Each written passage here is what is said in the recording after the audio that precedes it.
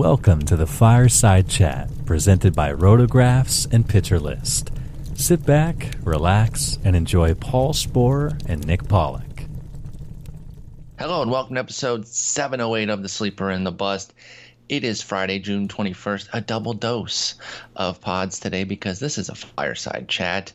So I am joined by Nick Pollack. Nick, what's going on? What is happening? We're back.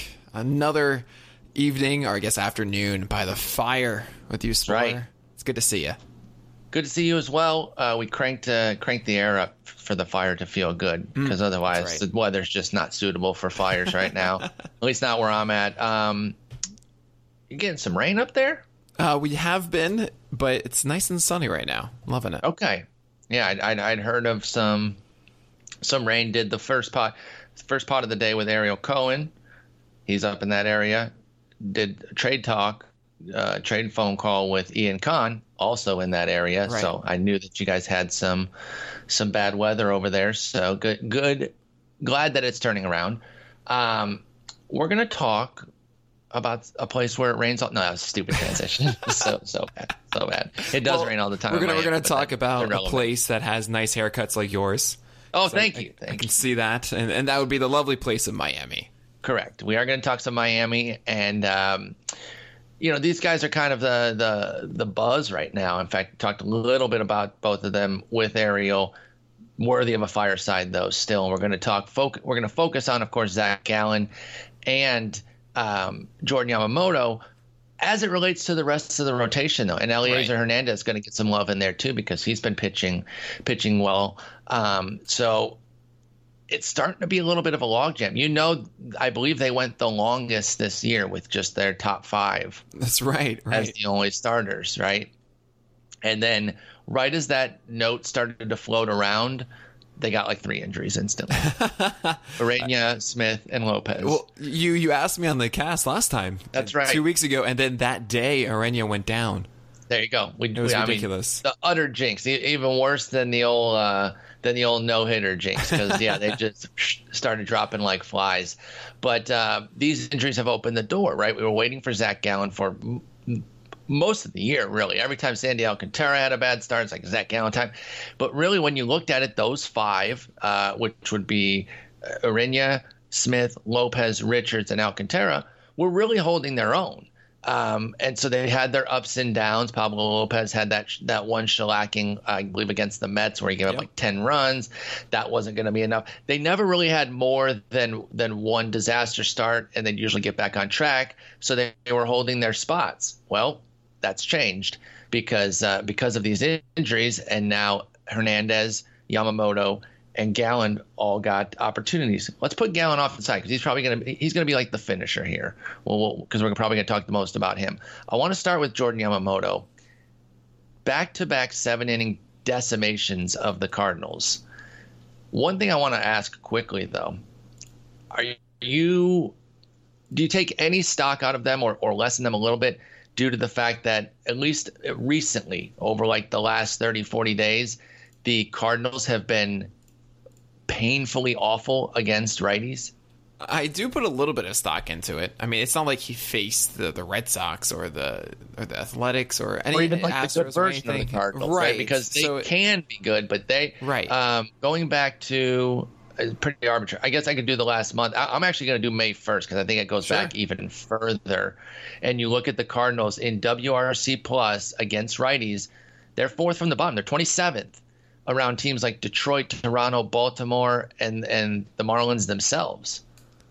Yeah, so that's a month and a half, or you have to consider it, and it actually, I guess to spill the beans on how I feel about Yamamoto, it kind of explains why this guy with just kind of middling stuff has done so well for 2 starts. Yeah.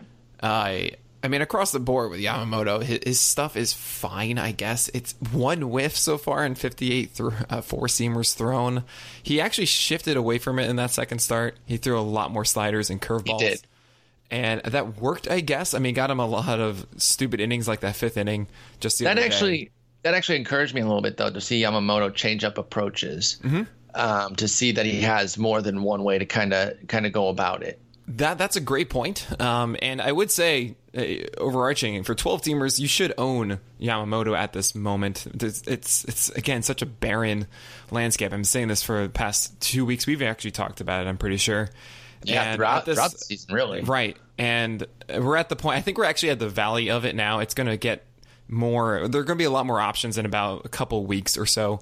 As more prospects come up, also more owners don't pay attention of monthly trends as we get more options as well. So in addition to that, so more prospects, players falling off and not paying as much attention, the guys who have been replacements establishing themselves, and then the guys who they replaced coming back. So all of those factors are going to work to strengthen the pool. Yeah, generally we do see this every single year around the All-Star break or so is when we start getting all these options that we can play with as we move towards our playoffs. But for Yamamoto, so right now in 12-teamers, I'm okay owning him. But and definitely, you're right. We should give him credit for being able to change that approach. But the secondary stuff itself just isn't that great. It's fine-ish. It's okay. The fact that he got outs with that curveball and slider over the plate, okay. Fastball is nothing to write home about. It's as mediocre, I think, of a pitch as I've seen out there. You know, it's not like it's 87 miles per hour or something, but it's not like it's going up to 96 or whatever. He's just kind of laying it in there. And it's like, okay, that's a fine pitch, I guess. You know, it's at 91.5 for his four-seamer right now.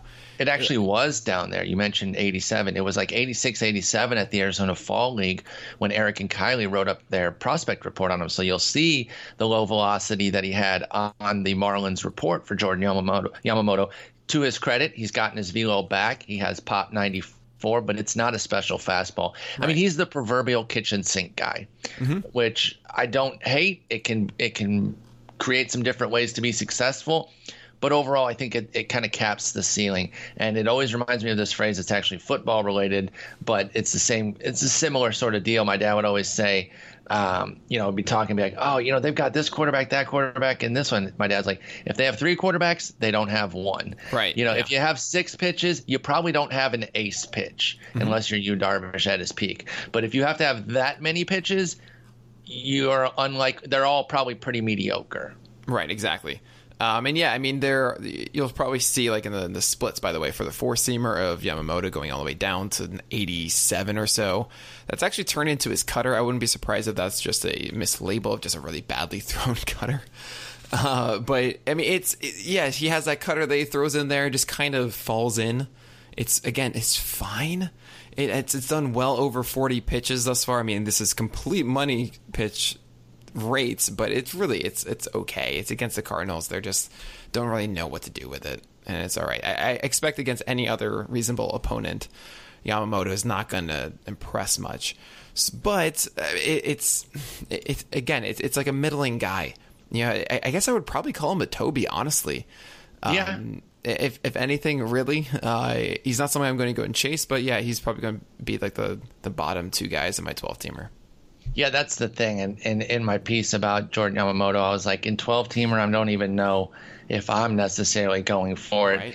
He is that typical guy that bring up a lot, both with you and with Justin on the show. He probably has to be on some team. It's not necessarily your squad. So if you look at your pitching and you like all your guys, I wouldn't bend over backwards to cut somebody for Yamamoto. Maybe he just belongs on a different roster. He's going to get picked up a bunch this week, and I fully understand that. It's just not going to be the Spore squads going for him. Are you going to start him against the Phillies? I think I would if I do get him. Right? If I pick him up, I'm going to go ahead and run him out there and see where we're at. It is at home for the first one, and then I believe he gets Philly again. Yeah, that's correct. Yep. He gets Philly this weekend, right? And then Philly next week at home. Yeah. So Philly this weekend in Sunday, Philly, and then Saturday. Yeah, there you go. So I get Philly at home next week. I'll take a shot with it. That's right. And he's shown that facing the same team twice in a row, it doesn't have an ill effect. Now, granted, you can't carry that forward. I've referenced this study a few times. Baseball Beyond the Box Score did a study years ago about 2 starts against the same team in a row, and there's no rhyme or reason to how the first one impacts it. I remember, I think it's even beneficial for the pitcher, if anything. Yes, if anything, it was more beneficial for them. Yep. So I wouldn't. Yeah, exactly. I wouldn't put any sort of stock into that. All right, well, then let's move on here and talk a little bit more. Let's get a little Eliezer Hernandez taster here. We're cleansing the palate. Jordan Yamamoto was the first course. I just don't know that we're going to have a whole lot to say about Eliezer, so we're going to kind of use him as the transition, and then we'll finish off talking Zach Gallen and the outlook of the rest of the rotation at large. Hernandez, for his part, has pitched well. So I'm not trying to shade him. I just feel like he's lower on the priority list, which, by the way, little pet peeve of mine. I believe that means you'd be higher on the totem pole. People misuse that. I think the lower end of the totem pole is the more heralded position. So I think that phrase is often misused. That's a good point. I never thought about that. Yeah. Similar to when people talk about the quarter pole, which is a horse racing reference, that's when there's a quarter left. And yet when we're a quarter away into the season, you see articles and podcasts at the quarter pole. It's we're not. So at the bottom of the totem pole. So, I mean, there's different ways of interpreting that. It's like, oh, I'm the one with everyone sitting on me, which you don't want to be at. Right. So you want to be at the top and like standing on everybody else. That's a good thing. Well, that's the way we misuse it. But the way they're put together, I believe, is that the bottom has the most important part. No, exactly. Like it's easy to take off. It's kind of like because they add to it, right? Yeah, you're the first one there. You're the most important. So anyway, sorry for that tangent, but Eliezer, I will always embrace those. I think he's at the top of the totem pole or low on the priority list right now. He seems to be a little bit kitchen sinky as well, only with 3 pitches, but needs all 3 of them to really do anything. Doesn't have a hard fastball or anything, but has a slider and changeup that he uses regularly. And like I said, a couple good starts. I'm intrigued by the 13% swinging strike rate, if only because it followed a 16% in AAA for 48 innings this year. So I wonder if he's added some swing and miss by making some sort of moves, or if it is just small sample. But what do you know of Eliezer Hernandez, and do you think he has an outlook, at least in the short term, or could he steal a role here? Could he leapfrog Yamamoto? Right. I think it is the better pitch between the two of them, or the best one. The better single pitch, yeah. Right. The slider is actually, it's performed pretty well thus far. 70 pitches thrown, 27% swing strike rate on that slider. And I think, honestly, his changeup's all right. It has a lot of depth on it, surprises guys, too, with it. But, I mean, the overall approach with Yamamoto, at least with his fastball, he does have a better command of where it's going, a better idea of where it's going every single time it leaves his hand. While with Hernandez, it does seem a little more sporadic. It's all. I mean, I always say this in another roundup, but I always just say it's fine. Everything is fine. You know, all right, yeah, this is a guy. You know, I think there's. I can't remember. I don't know who to credit exactly, but I remember in football there's even just another guy, right? Jag. Jag. I don't know who came up with calling him a Jag. I don't know either, but it started to permeate the baseball culture too, especially when you're in shallower leagues. There's a lot of jagginess where it's just like, come on. And that's, exactly. By the way, another tangent. That's my challenge of playing like 10-team leagues. I see the waiver wire and it looks like it's so rich in talent because I'm so used to 15-teamers. Mm-hmm. And it's like you have to reassess and be like, that guy's not that good here. He just doesn't make the grade in a 10-teamer. So anyway, I'm Tangent City all day today. We're gonna go. Normally that's me. What's going on here? Yeah, we might go a little bit longer saying that. Oh my! This one. Sport, what is this? Where am I? I'm being you, dog. We're flipping. Anyway, sorry. Yeah, Hernandez. So 2 good starts recently. What do we got going forward? Yeah, same thing against the Cardinals. It's hard to really assess strongly. He faced the Cardinals both times too. Yeah, it's just like, oh, all right. They're so bad, dude. And the thing is, honestly, I mean, we're talking about the rotation in Miami when everyone gets healthy, or we don't know how long he's going to be out for. So I'm just kind of assuming he's gone for a long time. That spot is open. Yes. So honestly, I mean, between Yamamoto and Hernandez, if you're really debating between one of them, I honestly think that Hernandez is the better one to chase just because of that slider. Okay. And I think he can be more effective with that 3-pitch combination than Yamamoto that just, I don't know, honestly, he was just flinging breaking balls with 5 or 6 and then it's just like, someone's just going to yak this. He's going to walk a guy, and it's going to be a bloop and a blast kind of thing with Yamamoto. Mm-hmm. Well, I can imagine Hernandez being more consistent with his floor and having more strikeouts per game, I think, too. So you favor Hernandez right now. Flavor Hernandez, yes. Yeah. Hernandez, by the way, and I know you don't put a whole lot of stock in the pedigree, did come as a Rule 5 from Houston. I do. When I see when these guys come from the deeper organizations, I do like to give it a little extra look. It doesn't automatically mean I'm going to make like a major move over it, but they've had such an amazing talent pool that their runoff has like filled the rest of the league. You can just come up with a bunch of different. Obviously, everyone knows about JD Martinez, but go look at some of like the smaller moves that they made. Like Ramon Laureano was in a small deal. He was from Houston. Obviously, Domingo Santana came by. I can keep going through, but Eliezer Hernandez, Rule 5 from Houston. So you like him over Yamamoto. Let's shift over to Zach Gallen. He's the prize right now. He's the more heralded prospect of the group of the trio by far. In fact, he's a MLB-wide heralded prospect. Now, he came in, as a prospect of note, but really took off this season. Like, this was not the continuation of Zach Gallen elite seasons. Yeah. He really, if they reran, well, they will at the All-Star break, and he won't have enough innings. So he's going to pop up on a bunch of top 100s when they rerun him at the All-Star break, thanks to a 91-inning sample at AAA with a 34% strikeout rate, 5% walk, and it helped foster a 1.77 ERA and .71 WHIP.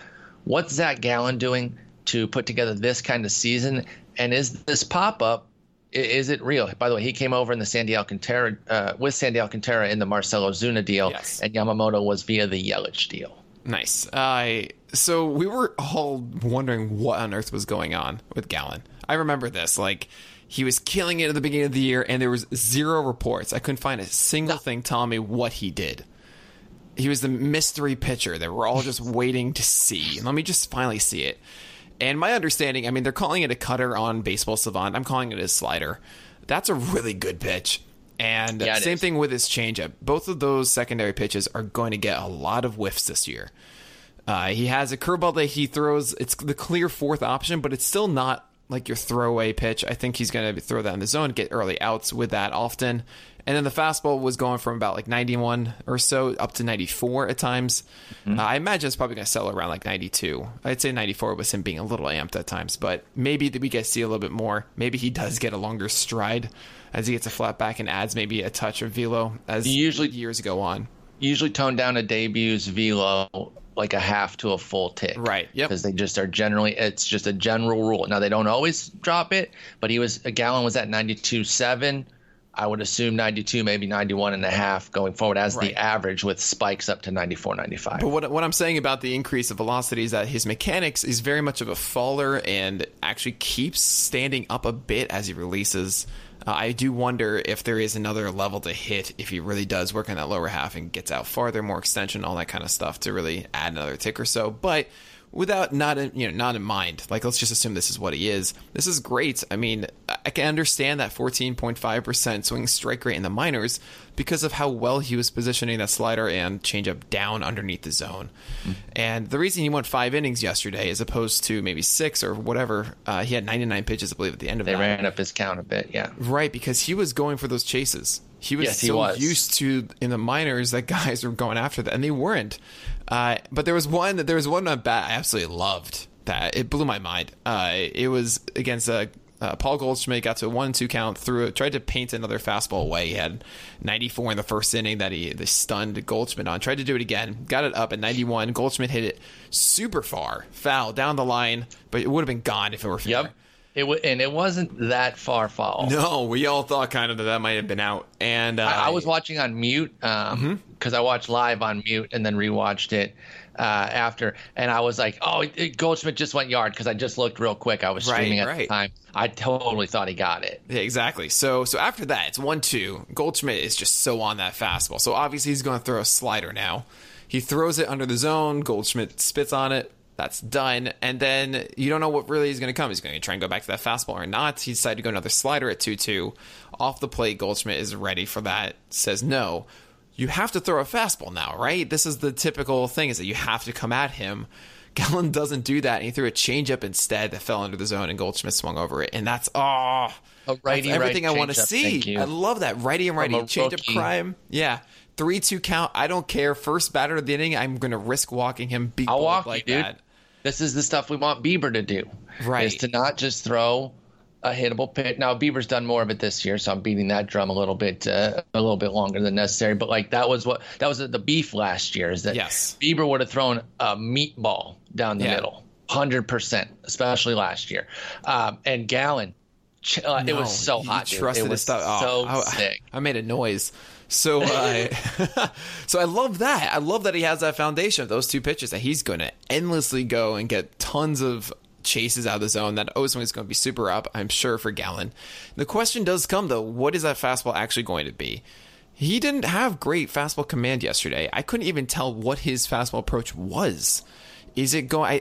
For the most part, I want to say it's just go away from right-handers, but I don't like to see that. I want to see him go in. I want to see him go out. I want to see him go up. I believe he could get there. It didn't seem like he had such terrible fastball command. No, but that is something that is necessary for him to get to those secondary pitches, especially if he's really good at putting it under the zone. Then great, you need to have some heat to tempt them and get them, on their heels early in 0-1 counts if you're saving those secondary pitches to be out of the zone. Right, yeah. I mean, you know me, I just want it to be high fastballs down and changeups. Even if it's just him going inside and out, that would work too. Mm-hmm. I just need to see that more, and I look forward to the next start against a tougher opponent. I imagine it would be the Phils. Or it could be he could skip that series. I don't know. He gets Washington Nationals. Because, okay, I'd start him. Yeah, I'm in. I'm very much in on Gallen. He's probably going to be in my top 50 on Monday. I mean, that speaks more to the landscape itself, that the 50s are just terrible. So here's something then. What are you looking to pay as far as fab goes? If you have a $1,000 budget for Gallen, obviously nobody has a full 1,000 anymore. But let's say that, you're operating with a few $100,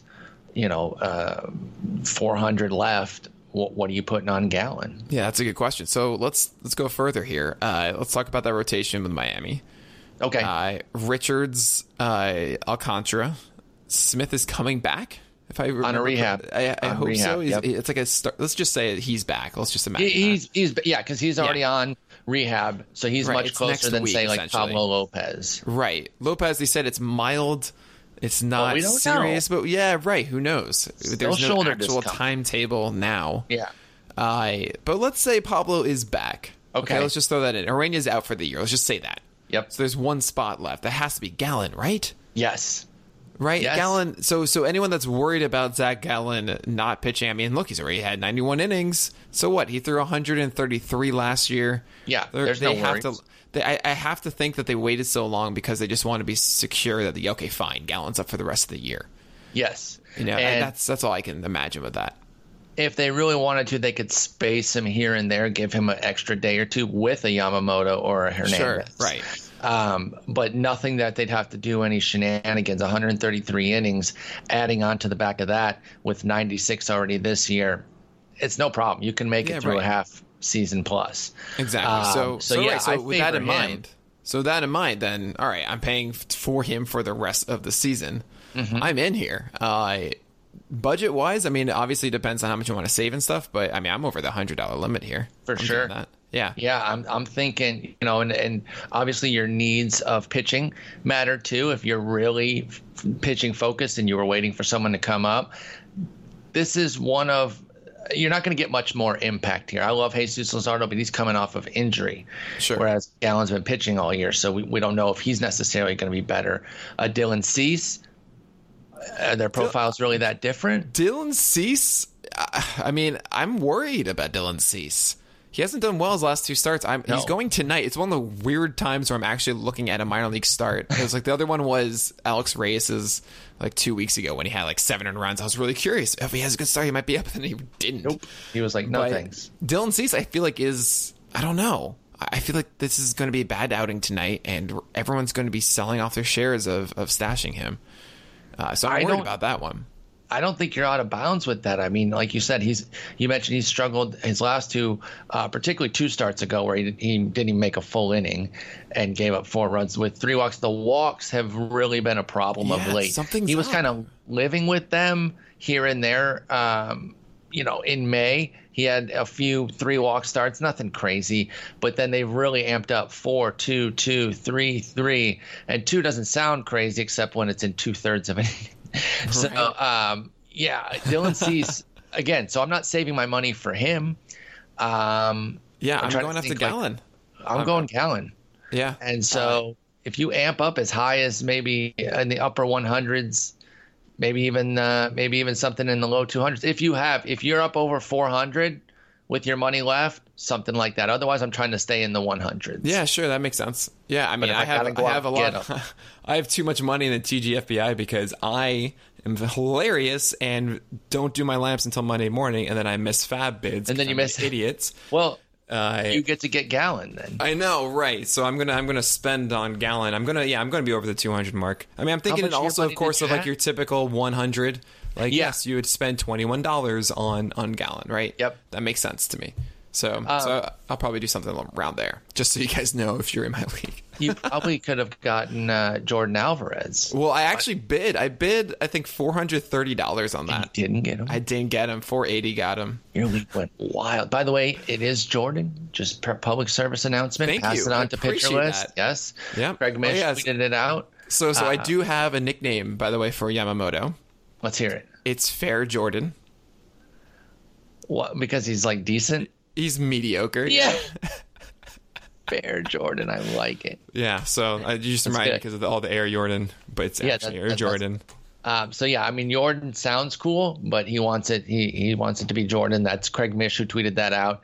And so, I was calling him Jordan, but it is in fact Jordan Alvarez. But anyway, that's a little tangent there. So, with that in mind, with what we just said about how there's probably only going to be one spot unless something turns negative for Lopez, what kind of bids are you putting on Yamamoto? And I think Hernandez is a cursory, like, single-digit bid if you just want to stash somebody. Honestly, I mean, considering that neither has a 2-start week, if you're playing like that weekly league of like TGFBI or something like that, then I don't know if it's really that worth it.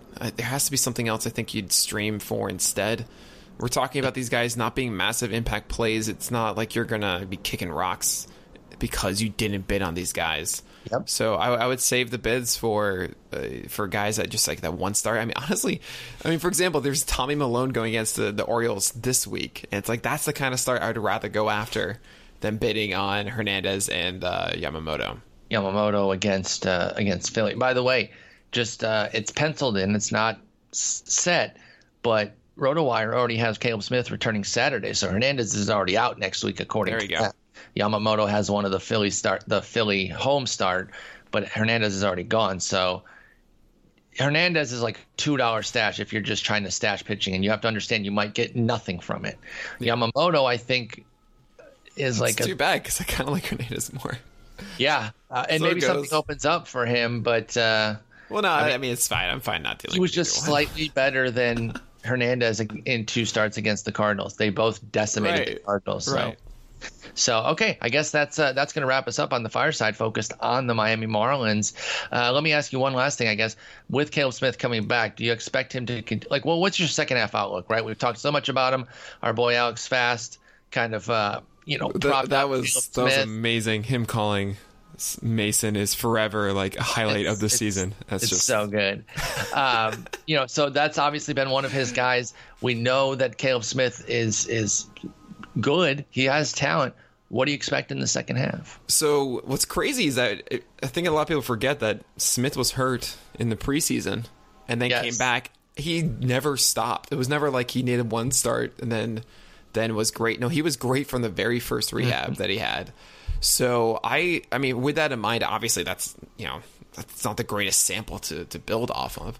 But I don't really think that we're going to see much of a difference from Caleb Smith. Obviously, monitor the start of the weekend to see if he's really off or not. But I mean, honestly, if he's killing it in that rehab, then I think we're going to be completely fine with him in the second half. Yeah, I really don't see any reason. How do you deal with this phenomenon that I've noticed, and it certainly happened with Caleb Smith before he went on the IL, seems to me that anytime a breakout has the bad start, panic sets in more than the established guys. And I remember it was the Washington start, three innings, 5 runs for Caleb Smith. Is he done?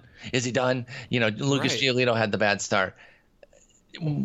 Why people freak out so much after one bad start like that? Some of these folks have everybody on a Vargas rule, and the second they have one bad outing, they're like, panic. I'm like, dude, it was a bad start. Like, I couldn't care less, to be honest. Sure. Like, I'm unmoved by it. How do you deal with that, with these fresh breakouts? Do you worry? Do you get concerned, or how do you approach it? I only get concerned if I see a difference of approach or execution.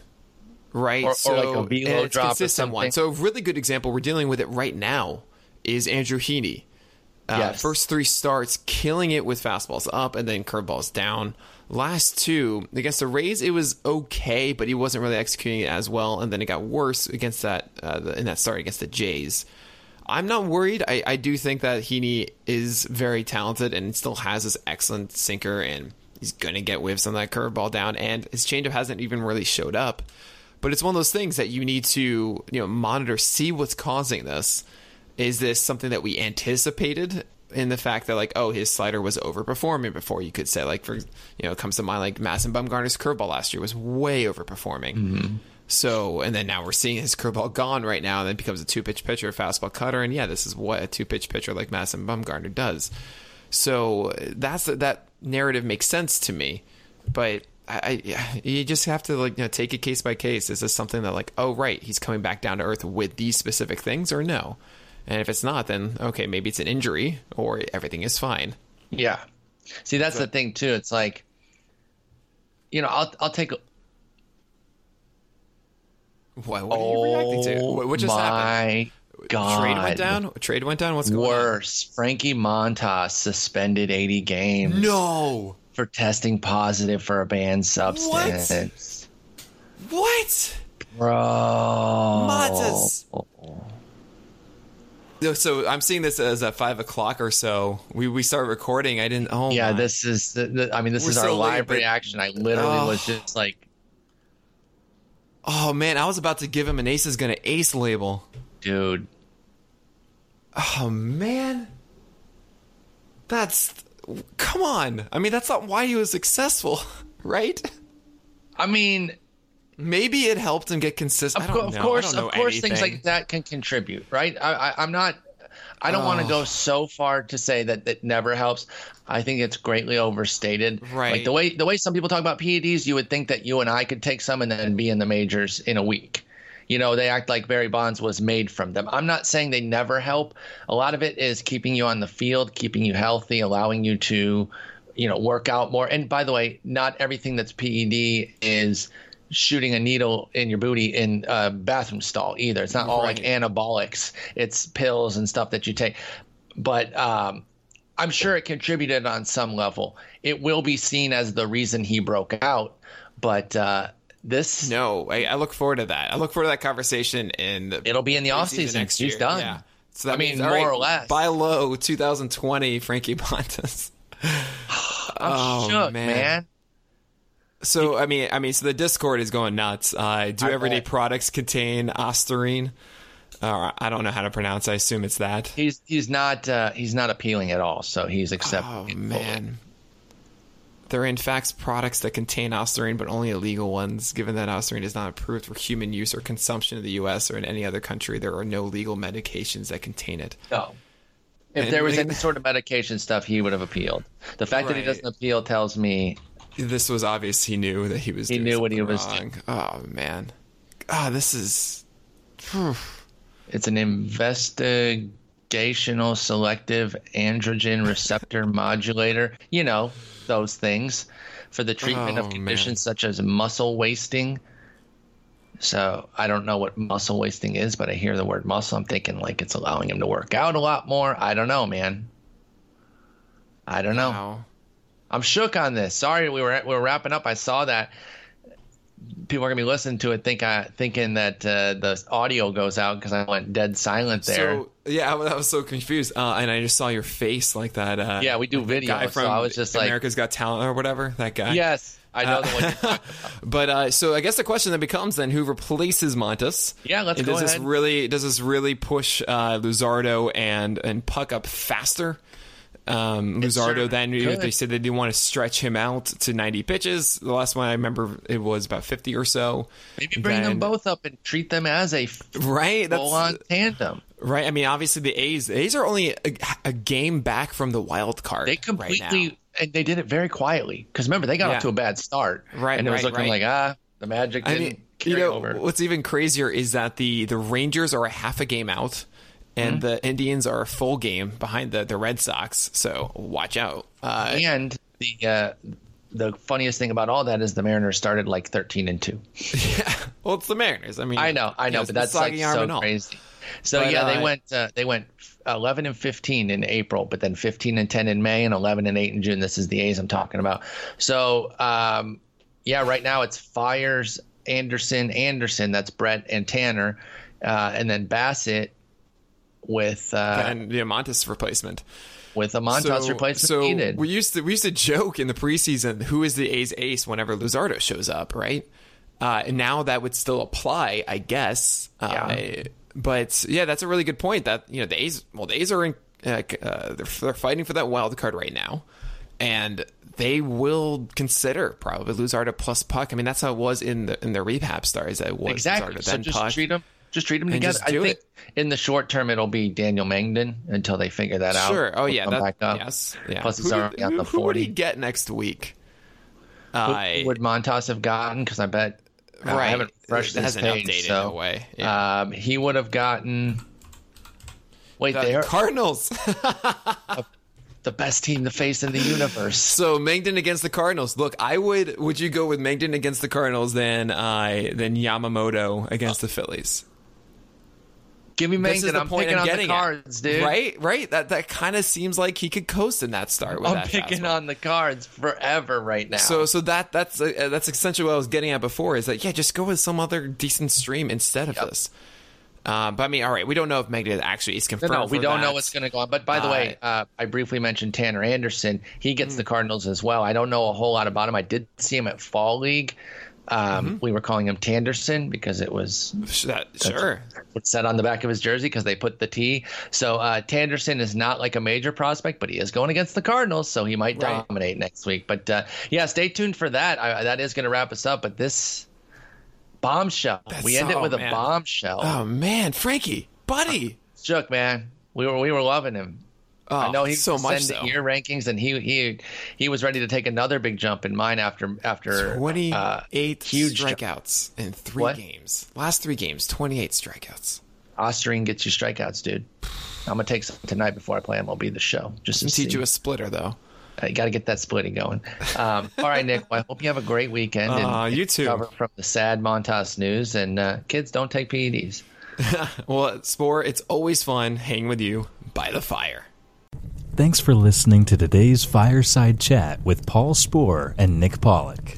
Follow both Paul and Nick on Twitter at Sporer and at PitcherList.